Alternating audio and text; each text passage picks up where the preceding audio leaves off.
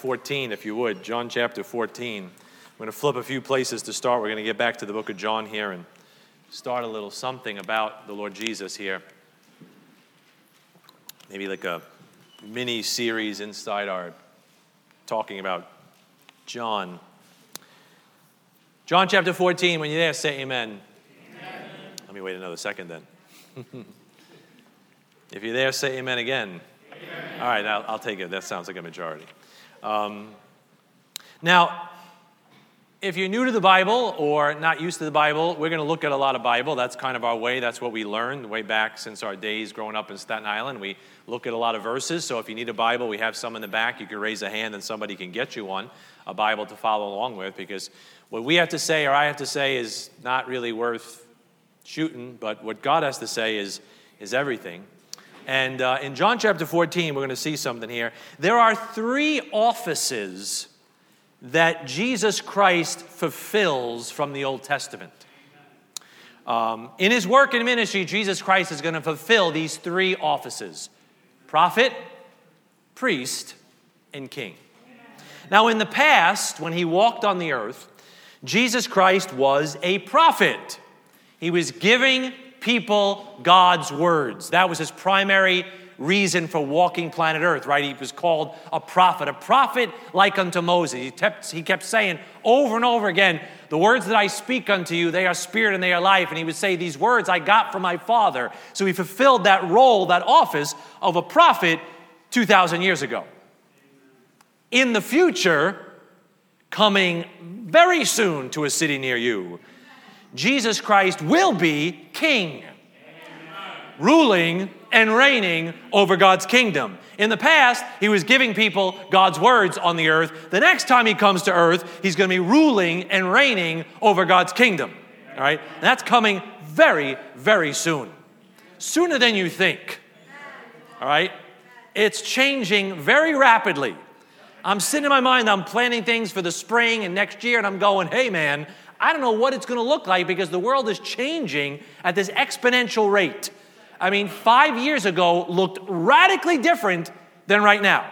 And 5 years ago, we'd lament and kvetch about the government and the this and the that and the that. And now, 5 years ago, looks like the promised land compared to some of the stuff going on right now. All right, it's just this rapidly changing environment. So, and I had this chance to talk to a friend, a colleague at work on Friday, and they started talking to them, and I said, do you know why they're fighting in the Middle East? You know, look of all that education and master's degrees and stuff like that, and you can't tell me, it's just, and I opened up Genesis chapter 16, and I talked about that wild man and how his hand to be against every man, and he dwelled in the midst of his brethren, how there's this millennia-old conflict, and you could see like the scales coming off the eyes. And when you see the Middle East getting shaken up, that should shake you up. Amen. And there's a king coming who's going to put all that down. He's going to sit on that throne, and he's going to be, you say, you want peace in the Middle East? It's coming. When the Prince of Peace comes, right? Bible says, and he shall be the peace, right? Now, that's the future. I'm excited about it. I'm looking forward to it. But what about right now? Right now, Jesus Christ is our high priest. He's praying for us at God's right hand. Three offices. Prophet in the past, giving people God's words. King in the future, ruling and reigning over God's kingdom. High priest right now up in heaven, praying at God's right hand. And you say, why that preamble? Because in John chapter 14, it looks to me like in that upper room, Jesus Christ with his disciples is alluding to his coming role as high priest. Look at John chapter 14, look at verse number 12, and look at the end of the verse. He says, I go unto my Father. I'm leaving, right? And then he says, and whatsoever ye shall ask in my name, that will I do, that the Father may be glorified in the Son. If he shall ask anything in my name, I will do it.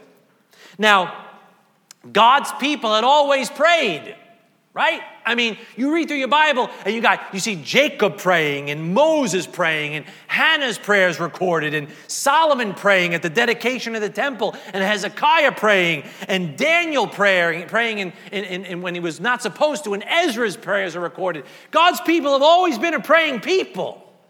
And God's people in that nation had always had a high priest. They always had somebody since their inception, starting with Aaron, to intercede for the people once a year.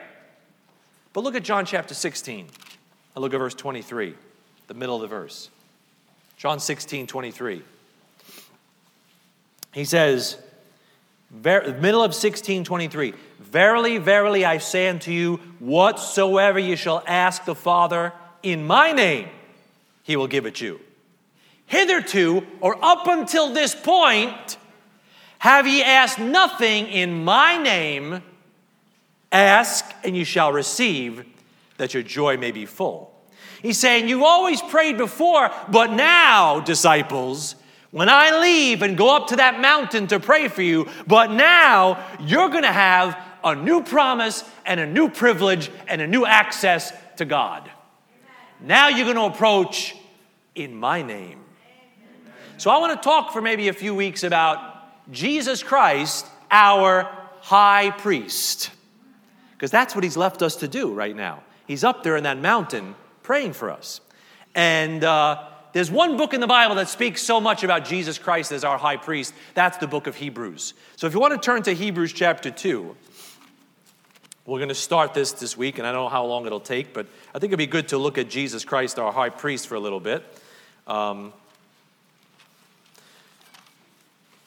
I went through the book of Hebrews, and I'm not going to make a joke about that being God's favorite coffee, Hebrews, but I'm sorry, all right? I'll be here all week, all right? But anyway, I just did, all right? But anyway, I was going through the book of Hebrews where it talks about a high priest and all the attributes they give to the high priest, and I found, because I'm an English nerd, I found 8 attributes, 8 adjectives that are ascribed to Jesus Christ as our high priest in the book of Hebrews.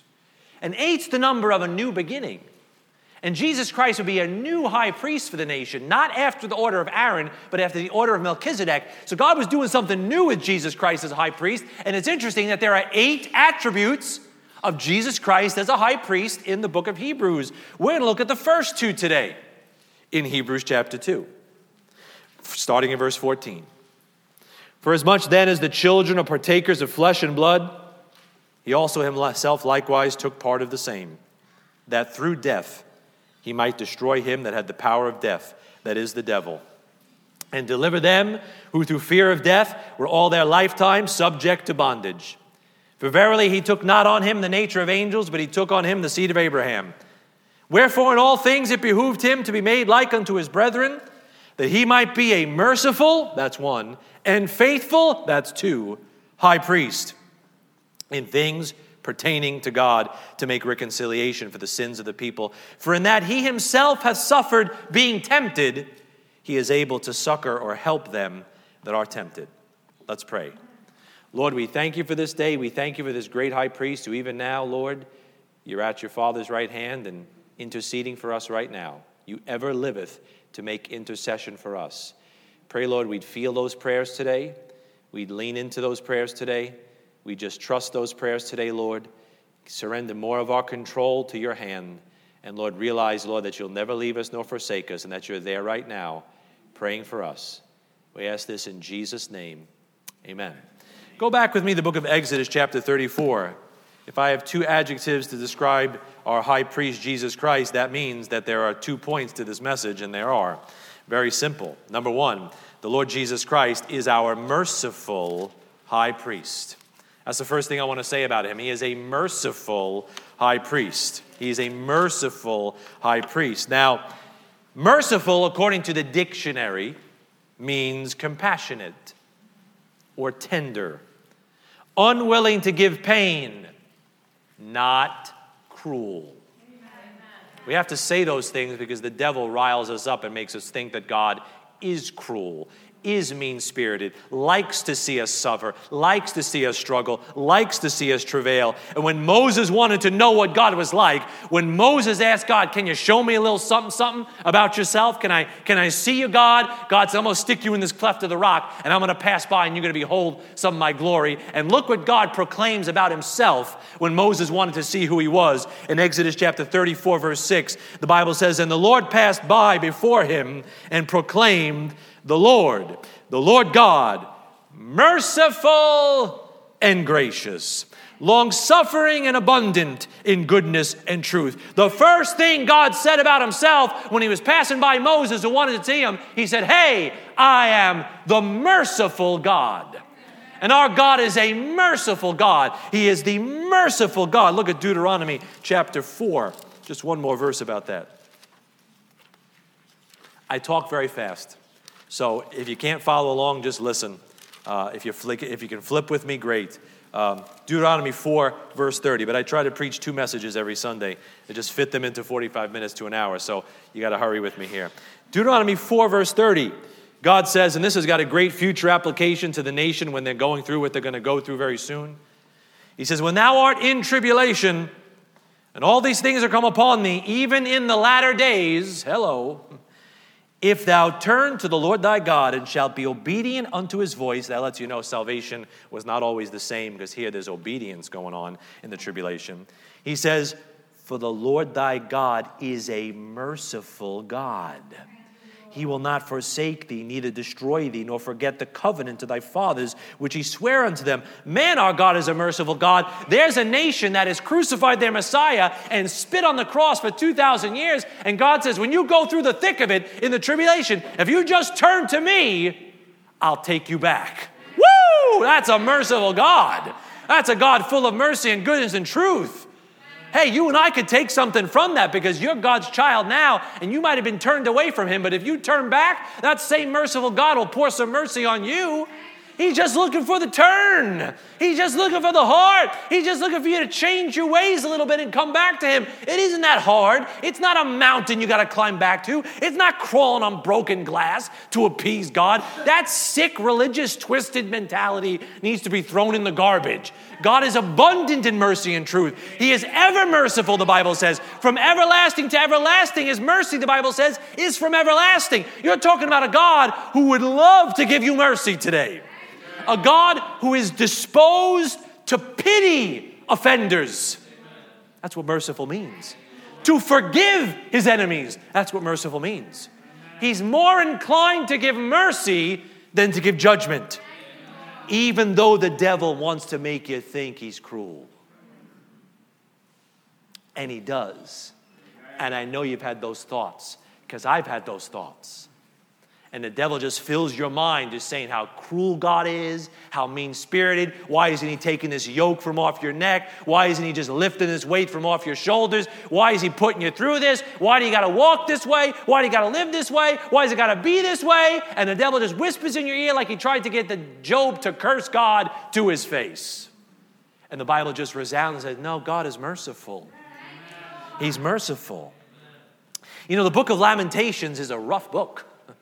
It means lament. It means complaint. It's all about Israel, Judah, I should say, just getting ransacked by Nebuchadnezzar, and the city is burning, and Jeremiah is weeping, and people are in ashes, and people are burned up. And the center verse of the book of Lamentations says this: he doth not afflict willingly, nor grieve the children of men. Lamentations 3:33. Right at the heart of all your heartache, God wants to remind you, I am not cruel. I am merciful. I am full of mercy. Isaiah 28, verse 21, you don't have to turn there. The Lord calls judgment and punishment his, quote, strange work, because it's foreign to him. That's not how God wants to roll. He doesn't want to send people to hell. He doesn't want to chastise his children. He wants to give you mercy. But you got to be willing to turn to him and obey his voice. An old divine said this: God is more willing to pardon than to punish. Mercy does more multiply in him than sin in us. Mercy is his nature. Elizabeth Elliot, who lost her husband at 29 years old, serving God in Ecuador. You want to think somebody ever heard those voices trying to call God cruel?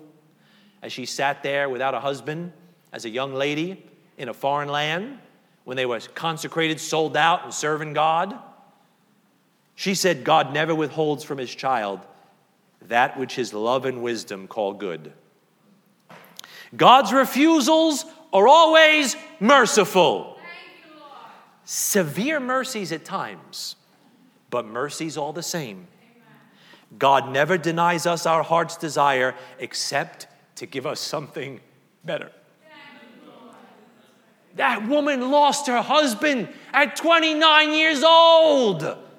You going to say that if you lost your spouse in the flower of their youth? You'd have that to write down. I don't know how many years it took her to write that, but she came to the conclusion that, you know what? I don't understand it then. Maybe I don't understand it now, but I know you said you're merciful, God, so there must be something better you have for me. That's God. You know what mercy is, to put it simply? It's giving someone something, giving someone less than they deserve. Now, if we all deserve hell, then God is merciful. If you're all sinners and God should have thrown you all into hell, if he let you breathe today, he's been merciful. People say, well, how could a good God allow evil and suffering in the world? How could a good God not have killed you last night for all the things you thought? So you got to flip that question around. If God is so holy and righteous, how are you still standing? You should have been whacked years ago, and God should have burnt you up in hell. And God said, no, I'm going to save you and make something out of you. And I'm going to give you some joy, and I'm going to give you some peace, and I'm going to give you some strength to go through hard times, because I'm refining you for something better right around the corner. That's mercy. That's giving you less than your iniquity deserves. Look at Genesis chapter 19. You want to see the first time mercy is talked about in the Bible? It's an interesting spot. It's Lot getting jacked out of Egypt, out of Sodom, getting yanked out of Sodom, literally getting yanked out of Sodom because he didn't want to leave, like some of you don't want to leave. Listen, I know some of you are young, and some of you want to have babies and get married, and that's okay to feel that way. I get it. But for the rest of us, let's go. You get excited, right? You're like, let's go, right? Let's go. When I finally said let's go? When my son was diagnosed that night, I said, Lord, I'm ready to go. Now, the Lord's extended that, and he's been gracious and merciful, but that was the first time the world finally just became so disgusting in my throat that I just couldn't stand the taste of it anymore. And I think the last few years have been God trying to get God's people to feel so disgusted with the world that you're just like, hey, I'm going to enjoy it. I'm going to use the fashion of this world and not abuse it. We're supposed to use it, not abuse it. But you know what? This should be in your heart. Let's go. Because what he has is far better. And he says right there in Genesis 19, verse 15, it says, and when the morning arose, interesting, then the angels hastened Lot, saying, arise, take thy wife and thy 2 daughters which are here, lest thou be consumed in the iniquity of the city. And while he lingered, the men laid hold upon his hand and upon the hand of his wife and upon the hand of his 2 daughters, the Lord being merciful unto him. And they brought him forth and set him without the city. You see, the first mention of merciful involves angels getting Lot out of Sodom. Now you say, yes, Lot lost some things. Lot lost his home. Lot lost his stuff. But just Lot, he didn't get judged with those wicked cities. He didn't face the fire that Sodom and Gomorrah faced. He was delivered from that evil world. He was delivered from that present evil world that he was living in. Even though Lot's love for Sodom made him linger, God's angel showed him mercy. He said, come on, you got to get out of here. You can't stay. You're saved. You got to get out of here. You can't stay. Hello. Hello there. I'm talking to you. Because even though God's people want to linger in this world, God's mercy is going to get us out of here. So don't talk to me about, we're going through the tribulation. You're nuts. you don't know the Bible at all, right? Because just when it's about to really hit and that judgment's about to come and it's really going to get bad, it may get bad until it gets bad. But whenever God starts the clock that says tribulation, we're out of here before that clock starts ticking. Because God's saying, I know you might be in love with the world, church. I know you might be so apostate you make me sick. I know you want to linger like just Lot, but guess what? I'm going to be merciful and get you out of here, right? Because God's will is to deliver us from this present evil world. That is God being merciful. Amen? Aren't you glad that you getting out of here isn't dependent on your faithfulness to Him? If it was dependent on your faithfulness to Him, I'd be with my bottled water in Larry's basement, right? Because I'd be going through the tribulation, right? Because it's not dependent on my faithfulness to Him. It's dependent on His mercifulness to me. That's what it's dependent upon. It's dependent on Him. What a God. Now, it's a lot easier to show mercy to someone when you've walked where they've walked. I saw my friend Vinny walk in with crutches. I said, oof, been there, done that. I know I'm not going to I saw Mario, I never saw Mario with crutches. I'm a little jealous of you, Mario, but Mario had a little surgery. Been there, done that. You kind of have a little simpatico, right? A little bit of sympathy, a little bit of mercy towards that person. I got this student that I've mentioned to you in text messages and prayer meetings. Her name is Fiona. She's a student at Sloan Kettering in the city where my son has been going for the last few years. She's got a very aggressive cancer. And she's yet to turn in any assignments. I wonder why. She's actually yet to ever sit in my class. She's been too sick to come to school for the last month and a half or almost 2 months. You know what? I told my administrator this. I said, I'm not going to fail her. They're talking about, well, let's give her something to do, and then when the report comes around, I said, I just want to tell you something right now. I refuse to fail this student. I said, if you want to put an F down on her grade, you could do that, but I will not fail this student. I will not put that grade down. I said, I'm glad, hope the girl lives. I'm not worried about whether she writes a narrative essay for me. So I gave her a little something to do. I'm trying to work with her, right? I'm not treating her like every other student who should toe the line and hand stuff in on time. Because you know why I'm being a little bit patient with her, a little bit, willing to work with her? Because I've been where she's been.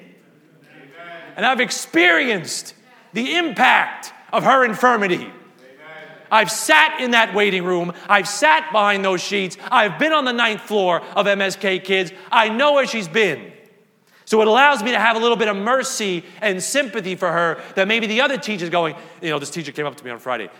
Has Fiona turned in any of your assignments? I almost threw up on her. I was just like, no. I wanted to smack her in the face, Turn in the assignments. I want to be like, have you emailed her? Has she told you she hopes to get off the oxygen soon? Have you emailed her? I've emailed her. Has she said she can't wait to come to school and she hopes that the rounds of chemo will lighten up a little bit? You see, but I know I'm biased. I admit it, I'm biased because I've lived it. So I have a different mercy for her that maybe somebody else does. Now look at Hebrews again. Look at Hebrews again. Do you understand that Jesus Christ is our merciful high priest because He's walked where we walked? That's why He can be that merciful high priest. He can have that sympathy. He can have that pity. Hebrews 2 verse 17, it says, in all things it behooved Him to be made like unto His brethren.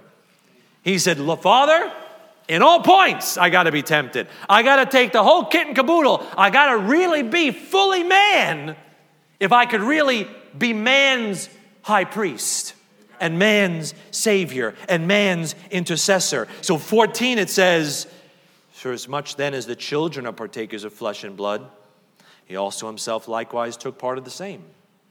Verse 16, He took not on Him the nature of angels, right? He wasn't just a spirit, like some of our Jehovah's Witness friends say He was. Oh, He didn't really die on the cross. No, He really died on the cross. He really had nails in His hands. He really bled.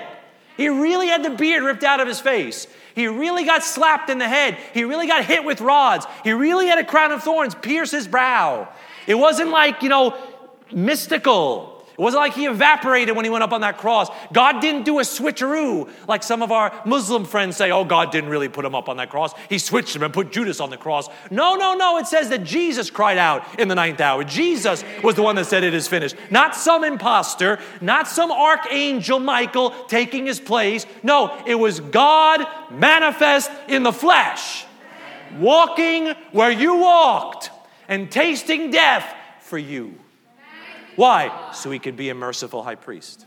So he can intercede for you. Because he's been where you've been. The God of heaven took on flesh to be that high priest. And if you're going to mediate between two parties, you got to know both parties pretty well. And if you're going to mediate between God and men, you got to know God and man intimately. Now go back to John 14. Let me just show you something. And let me see if you follow this like my English brain follows this. If not, you could ask me later. Because in John 14, where Jesus is talking about or alluding to being this access for them, he kind of talks about being the petitioner and God, being the priest and the potentate. Watch it. Just watch it with me. Verse 13. And whatsoever ye shall ask in my name, that will I do. The asking, right? That's the action he's talking about. I'll do the asking that the Father may be glorified in the Son. So in verse 13, it looks like Jesus Christ is in that priestly role. He's interceding on behalf of man. He's doing the asking. But then in verse 14, he says, if you shall ask anything in my name, I will do it. I'll perform the thing that you asked for. The it is the thing. It looks to me like there Jesus Christ is not the priest, but he's also the power. He's the potentate. He's intervening as God. He's doing the answering. Amen. You say, how can that be? Because Jesus is God manifest in the flesh. Like Whitefield said, Jesus was God and man in one person, that God and man might be happy together again. He is the perfect high priest. He is the ultimate high priest. He's the only priest you need. Because he's all God and he's all man. And he can go back and forth between those two parties and be that perfect mediator. Look at Hebrews 4. Look at this. Go back to Hebrews. That making sense?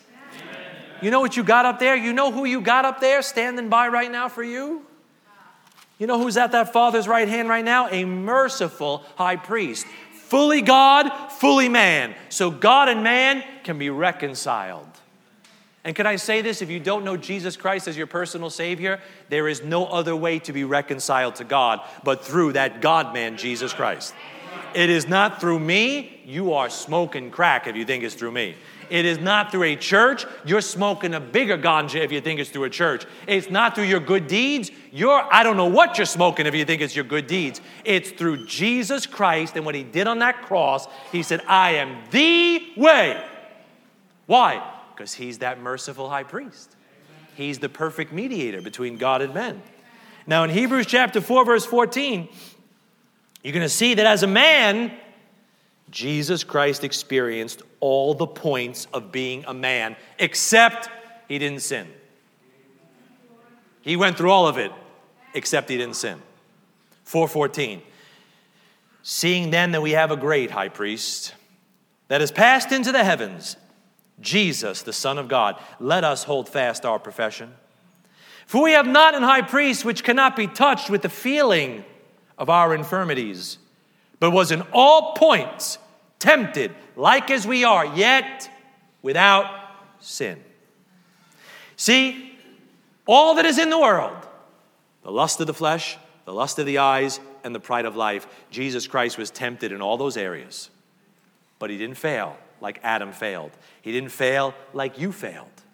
He is a perfect high priest. Hunger, been hungry? He's been hungry. Thirsty? He cried, I thirst from the cross. Weary? I read about him sitting on a well one time. Love?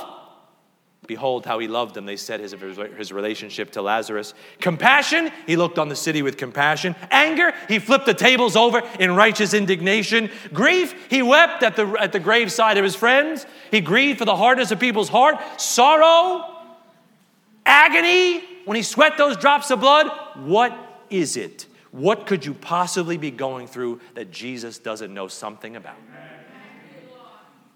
That's why he's walked where you've walked. You can come to him. Now that's as a man, but you see what happens in verse 16? In 16, he's not a man anymore. He's a king on a throne. You see it?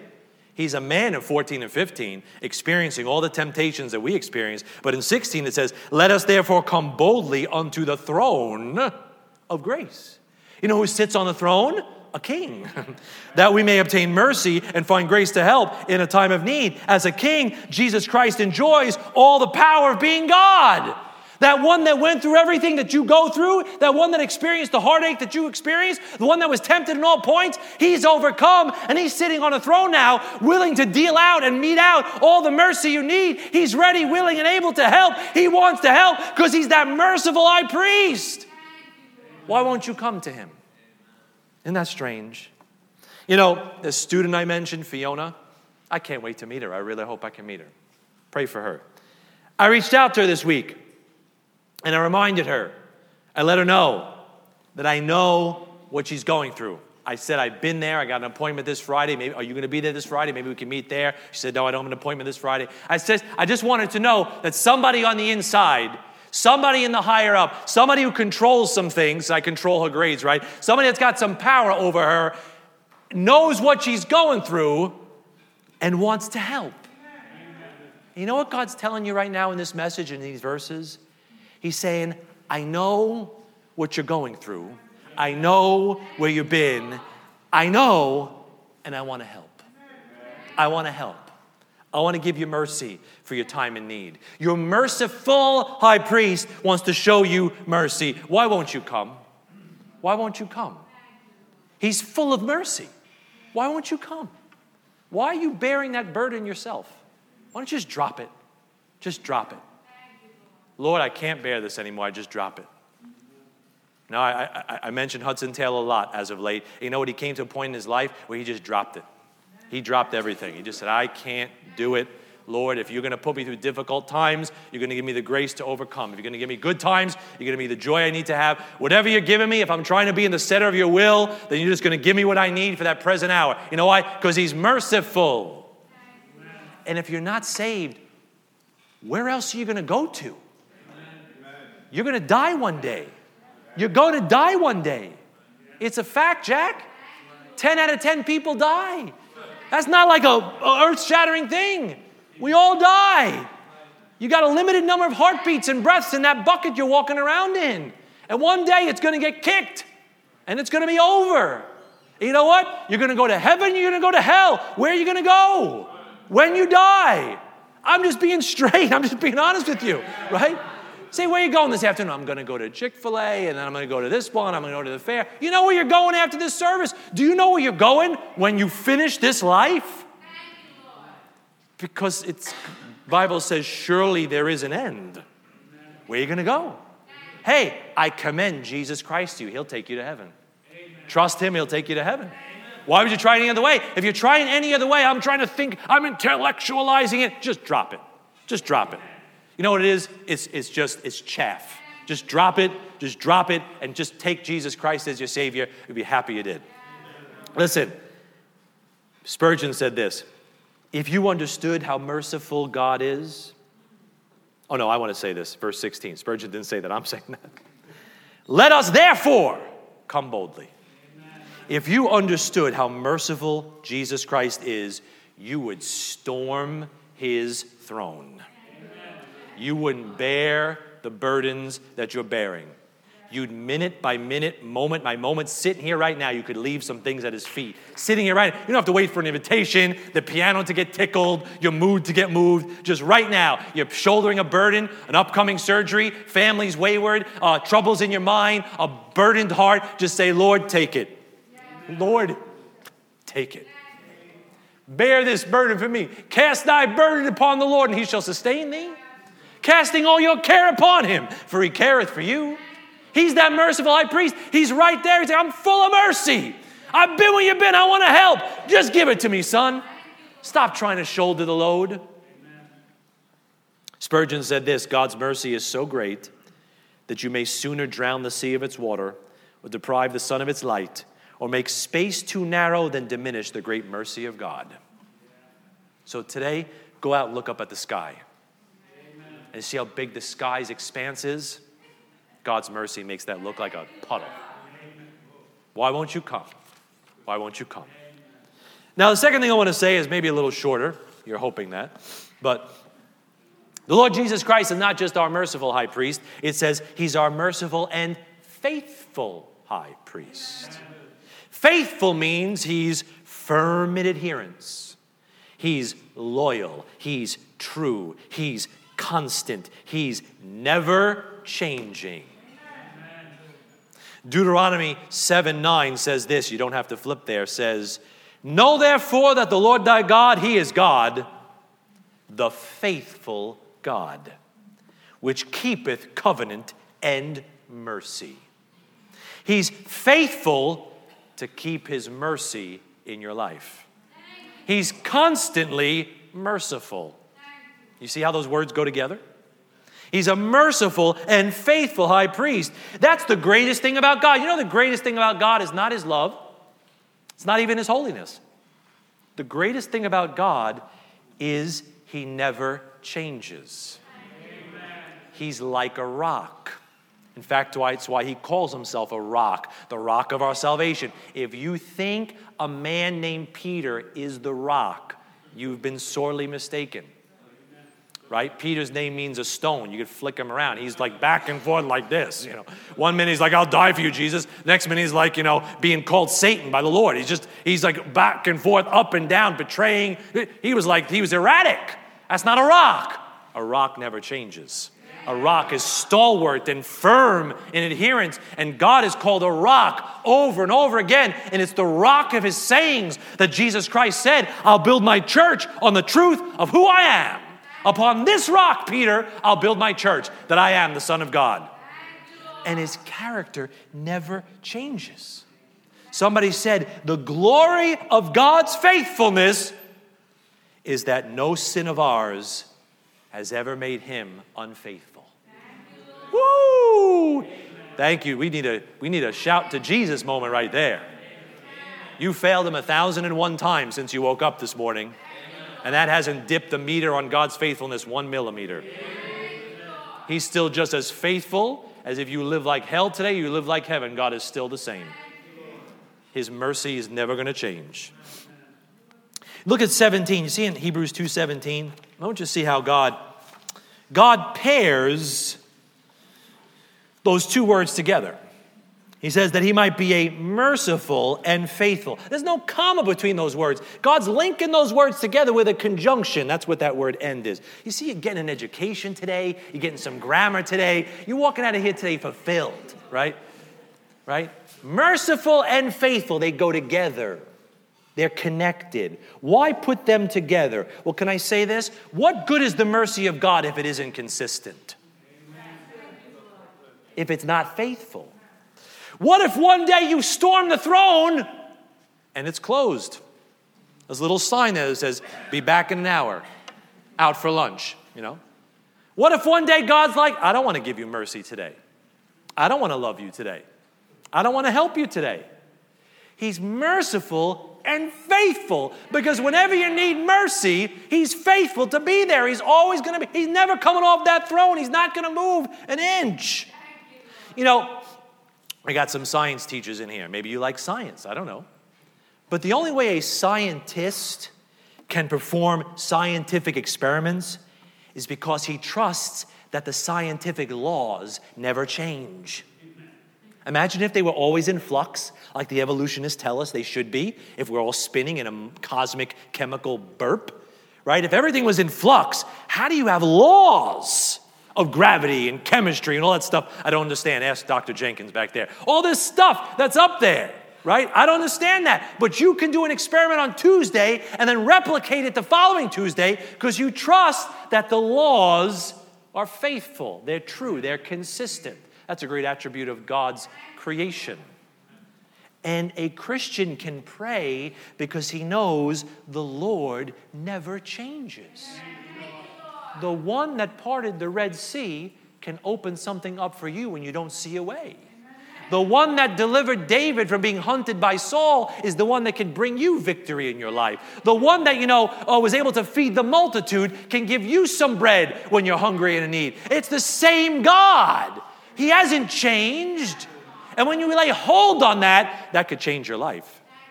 If you can lay hold on the fact that God is merciful today, like he was yesterday, like he will be tomorrow, that allows you to call upon him in your day of trouble.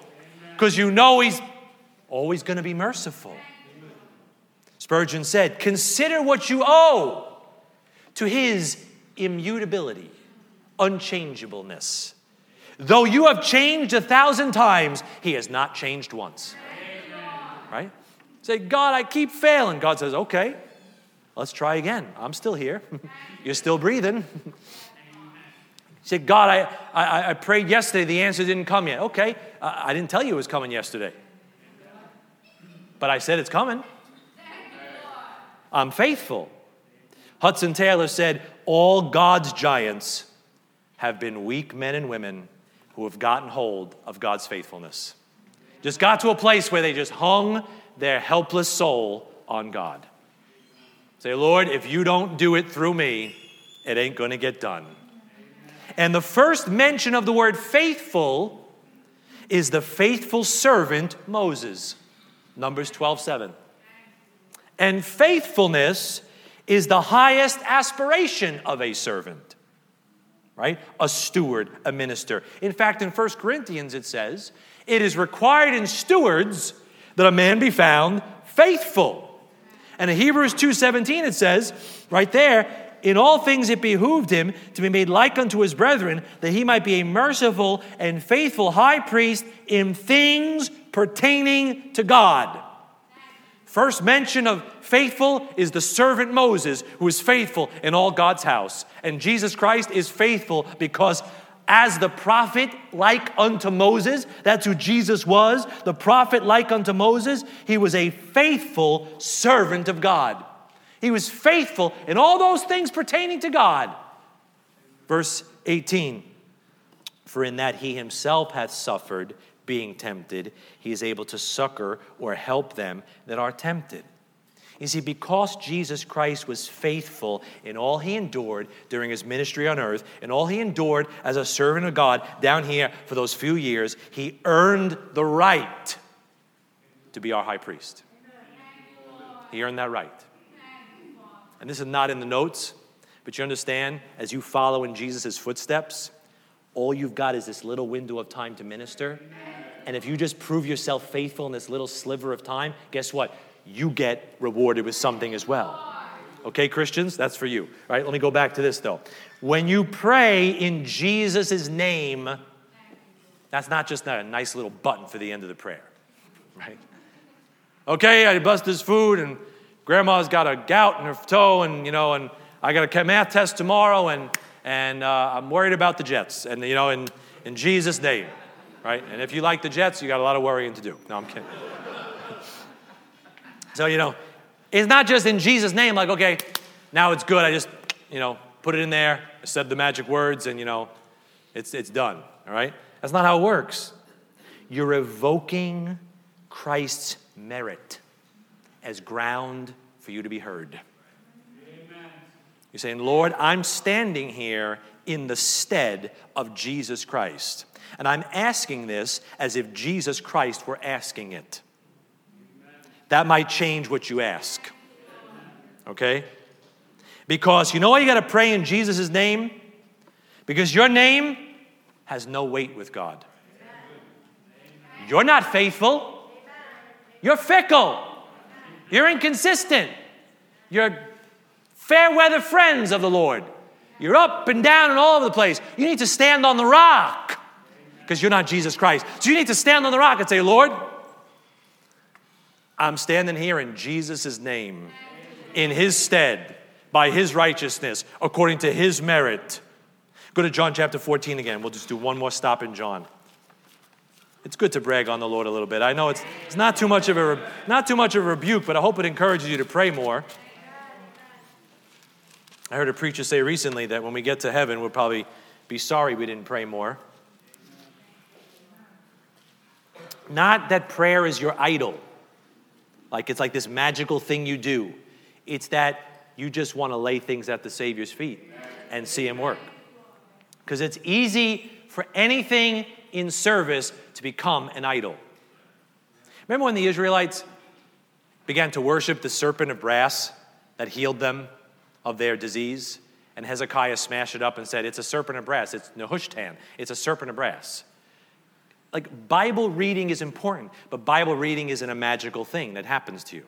Coming to church is important, but coming to church is not the vehicle that blesses you. Praying is it, but see, we get obsessed with the vehicle. It's the God who's driving the vehicle. Right? You read your Bible so you can see what God says. You pray so you can talk to God. You come to church so you can be around God's people and grow in the knowledge of his will. Right? It's all so you get closer to him and it becomes more about him and less about you. You know what'd be good for you? Pray something, get an answer, and don't tell anybody about it. That'd be good for you. It would hurt your pride. Because sometimes we hold prayer and Bible reading as like, look at my magic wand. My magic wand's bigger than your magic wand. Because I was able to do this with my magic wand, but you didn't. And that's God says, nah. Be good for you just to realize that it's the God of the prayer, not the prayer to God, that really is what the power is in. And I have no idea. John chapter 14, verse number 13.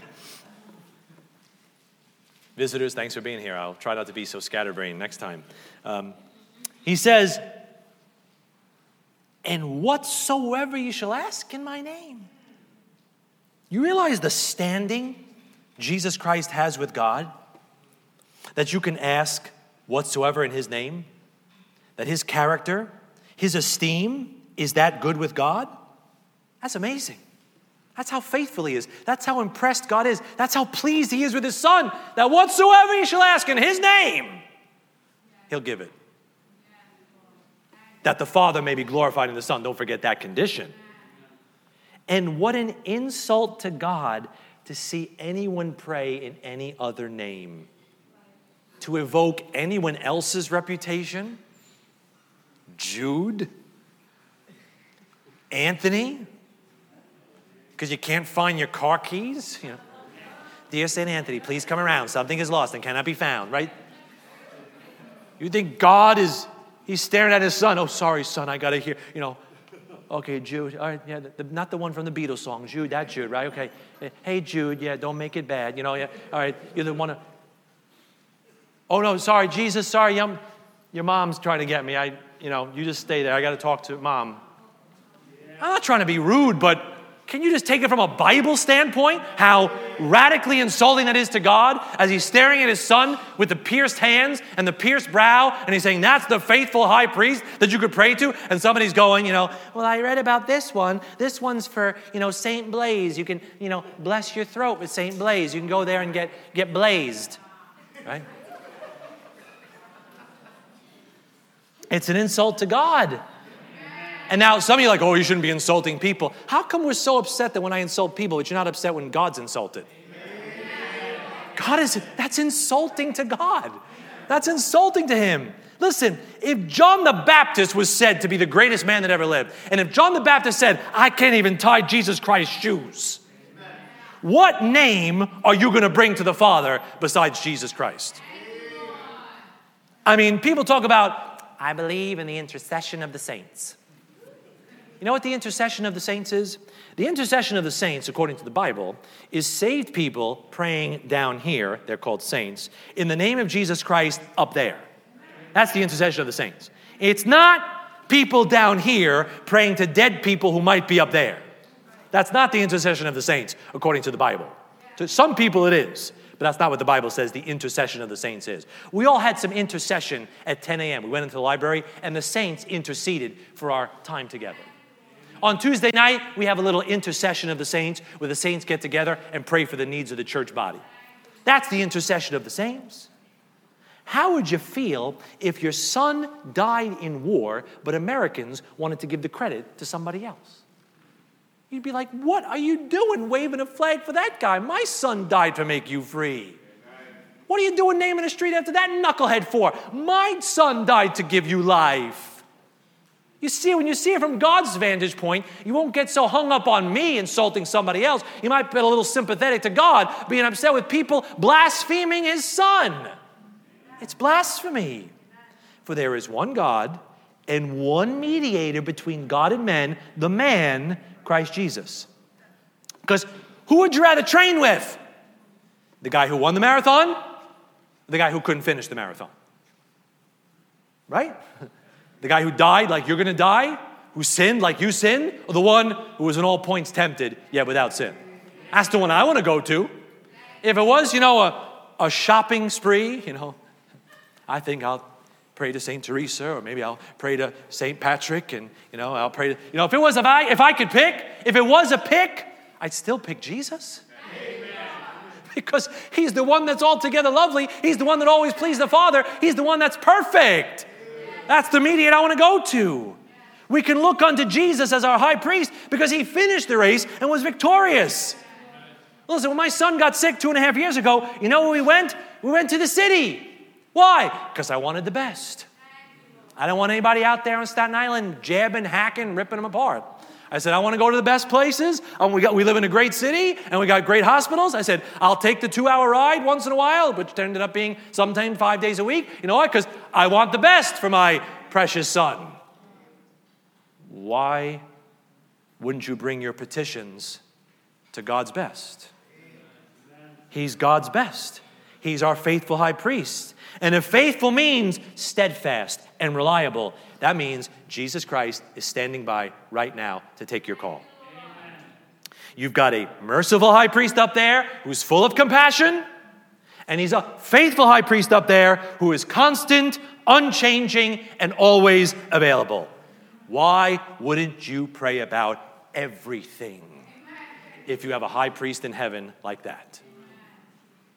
You get excited about a 24-hour Walmart where you can buy your favorite toothpaste at 2 a.m. Why wouldn't you get excited about a God who's available 24 hours to give you the mercy that you need? Go to John. You're in John. Don't go anywhere. 4 times in the Gospels, Jesus Christ goes into a mountain to pray. 3 times without his disciples, 1 time with his disciples. And right now, Jesus Christ has departed into Mount Zion, the sides of the north, to pray for us. He's up there in that heavenly mountain right now.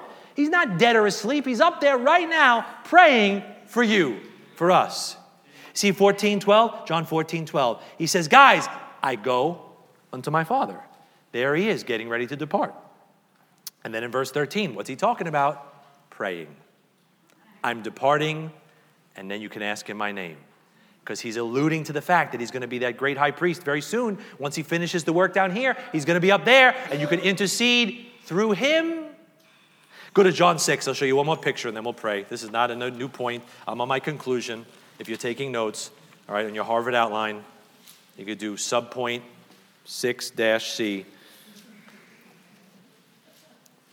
Make sure, are they all full sentences, or it's not really a Harvard outline, all right? And they have to be parallel. If they're not parallel, it's not a Harvard outline. All right, John 6, if you don't know what parallel is, that's good. John 6:14. Then those men, when they had seen the miracle that Jesus did, said, this is of a truth, that prophet that should come into the world. See, Jesus Christ was a prophet during his earthly ministry, past office. When Jesus therefore perceived that they would come and take him by force to make him a king, future, wasn't the right time yet. So he departed again into a mountain himself alone. Prophet, then king, not yet, goes up into a mountain to pray. That's what he's doing right now. He will be king in the future, but right now he's up there praying for us. And 16 and 17. And when even was now come, His disciples went down unto the sea and entered into a ship and went over the sea toward Capernaum. And it was now dark, and Jesus was not come to them. Like those disciples in the upper room, Jesus Christ has departed from us. He hasn't come to us yet. But he is praying for us up in that mountain, watching up in that mountain. Verse 18, and the sea arose by reason of a great wind that blew.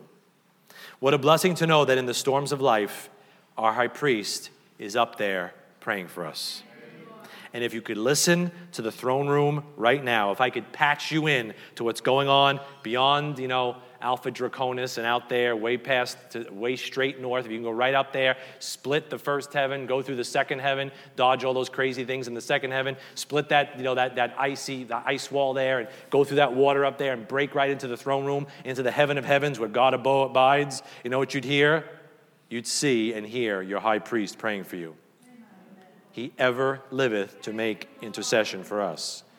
Merciful high priest interceding for you. If you could see up there, you'd see your faithful high priest is always praying for you, always there for you. So if you're a disciple, or if you're going to be a disciple or follow Jesus Christ as a disciple, you need to come boldly unto that throne of grace. You need to pray in Jesus' name about everything. Because you can't do it without him. That's why he puts that on those disciples in the upper room, because it's about to get a little crazy for them. The winds are going to start howling for them. Their world's about to get turned upside down when their master departs. So he said, guys, you're going to need to ask in my name. I'm leaving. I'm going up there, but I'm going to be right at the Father's right hand. And whatever you need, you ask in my name. And I'm merciful and faithful to give it you, that you might serve me and glorify me and live out this life in victory. Sounds like a good deal. Let's bow our heads.